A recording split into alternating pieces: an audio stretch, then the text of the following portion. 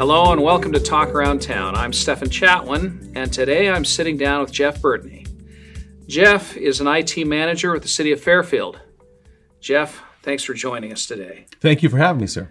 Tell us a little bit about yourself, your background, and how long you've been with the City of Fairfield and what brought you here. Well, I practically grew up here in this area. I went to Armio High School.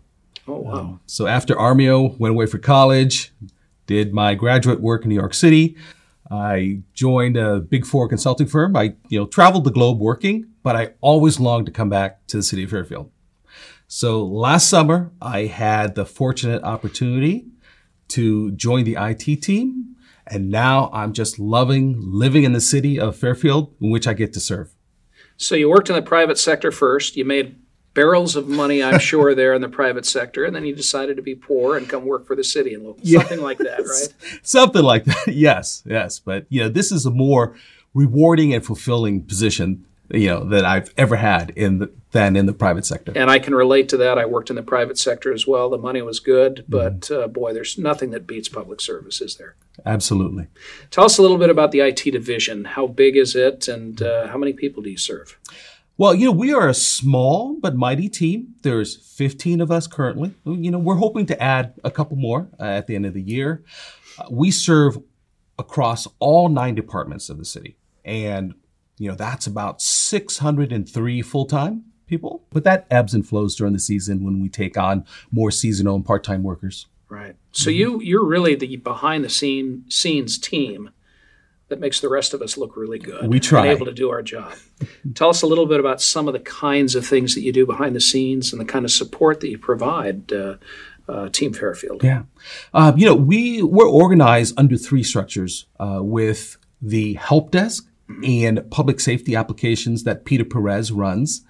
And that, those are the people who come to your offices and they fix your computers and your printers. So I just had that this morning. I had an issue with my login thing, and boy, like that, they were able to get me fixed and back up and running. That's great. That's our most visible support that we provide the city.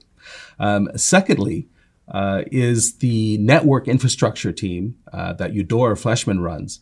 And that keeps the backbone of our technology running. And they also include emergency radios, the servers. So all of those things that provide the infrastructure for us, for the software applications to run on. So when we talk about public safety, and, we talk about how important our fire department or our police department is in ensuring for the safety and well-being of this community, their impact and their effectiveness would be far less without IT and IT support and the work that you all do behind the scenes to ensure that they're able to communicate and that they have the equipment that they need to work effectively and efficiently in the field. We like to think we contribute to that. We maintain the emergency radios. We maintain the radio towers for those communications. So yes, that is the behind the scenes and the backbone of what we do. Wonderful. And then thirdly is the enterprise business applications team. We support about 50 to 60 applications that are used throughout of all of our departments. And the most important one is, of course, our payroll, our finance, and our HR system. And but one thing that touches everyone is email. That's like the air and water of how we communicate in the city. Yeah. We can't even survive without email anymore. Yeah. And we don't get paid if you guys aren't doing your job, it sounds like. True. You touch payroll and everything else. You really touch everything. And there are a lot of outside threats that we have to deal with within the city and elsewhere as well. But tell us a little bit about how IT protects us from some of those outside threats. Well, I was told by Eudora not to give away too much details because if those people who are bad actors, they're watching this. We have a strategy out there and we like to keep that strategy. Absolutely. We don't want to give them a blueprint of how to get into the city's network. But what I can tell you is that we have a multi-layered approach with hardware, software, artificial intelligence that alerts, detects, and mitigates any intrusion into our system, our network, and our data. And an analogy I can give you is we also have a security information management vendor that monitors our networks and our data and all the activity within the city. It's like if you have a home and you have a security service, and when the doors or windows are open, you get notified. And that's what we have essentially for our network.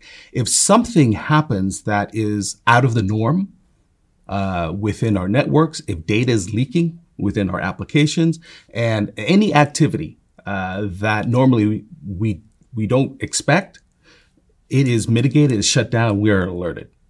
So as a user then, and this is not just as an employee of the city trying to protect city information and data, et cetera, but maybe even as a personal user for my own personal information that's out there that's precious and at risk, what kinds of tips would you give the users to protect ourselves from those outside threats? A major focus of this is be vigilant with email. Don't open attachments from an email address that you are not aware of. If it's an unfamiliar address that's getting into your inbox, do not download the attachment. Do not click on an untrusted link. Now, I've noticed a lot of times I'll get emails that say they are from company X and it's a respected known company. But more often than not, it's actually not from that company. And they're trying to get me to download stuff saying that they're from whoever. Is there a way to check that? Is there a way to know whether this is a reputable company or not? One way to do it, sometimes they spoof it, but one way you can do it is look at the domain address. It could say Bank of America at, acme.com. Then you know it's not Bank of America. If it's customer service at bankofamerica.com, and then you can sort of be sure that it is coming from Bank of America. And I guess be careful of the curiosity. Sometimes they're coming out saying you've just won. Click here to do this. And you're like, I didn't enter a contest. So. Absolutely. Wonderful. If you get unsolicited emails that say you've won some type of sweepstakes, don't download that stuff. Yes, delete it.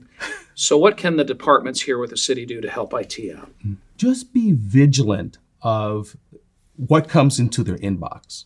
And just be vigilant of an email that would say, hey, I have an emergency invoice that needs to be paid. It's late. Please pay this. It may not be coming from your boss. It may be coming from an outside source. And so one way that IT has mitigated this is any external communications, we have a banner heading on that email communication that says, be concerned, be wary. This email does not reside, it resides outside of the city and it's an external email. So that just gives another layer of us just to be aware of these communications that may be malicious. Okay, terrific. We're going to take a short break, then we'll have more with Jeff when we come back.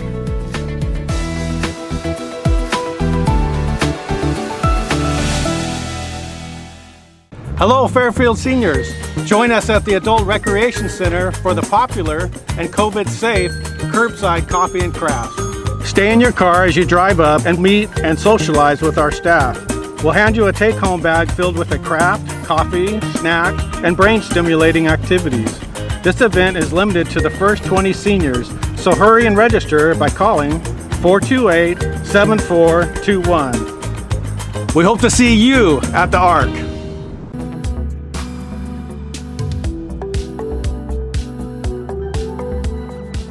Welcome back. We're continuing our discussion about the city's IT division with IT manager Jeff Bertany. Jeff, what is the most challenging part in IT and working in IT?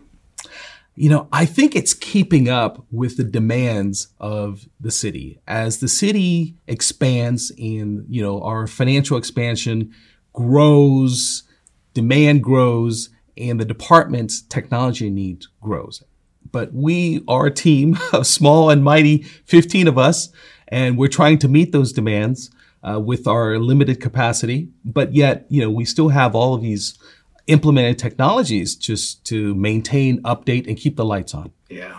So with that change and that expansion, technology also continues to evolve. What was advanced last year is no longer the in thing this year. How do you keep up with this constantly evolving technology? Yeah, absolutely. Technology changes now at a much more rapid rate than a decade ago. I can't buy a cell phone without having it obsolete like 3 months later, it seems, these days. the major companies want you to buy a phone every 12 months.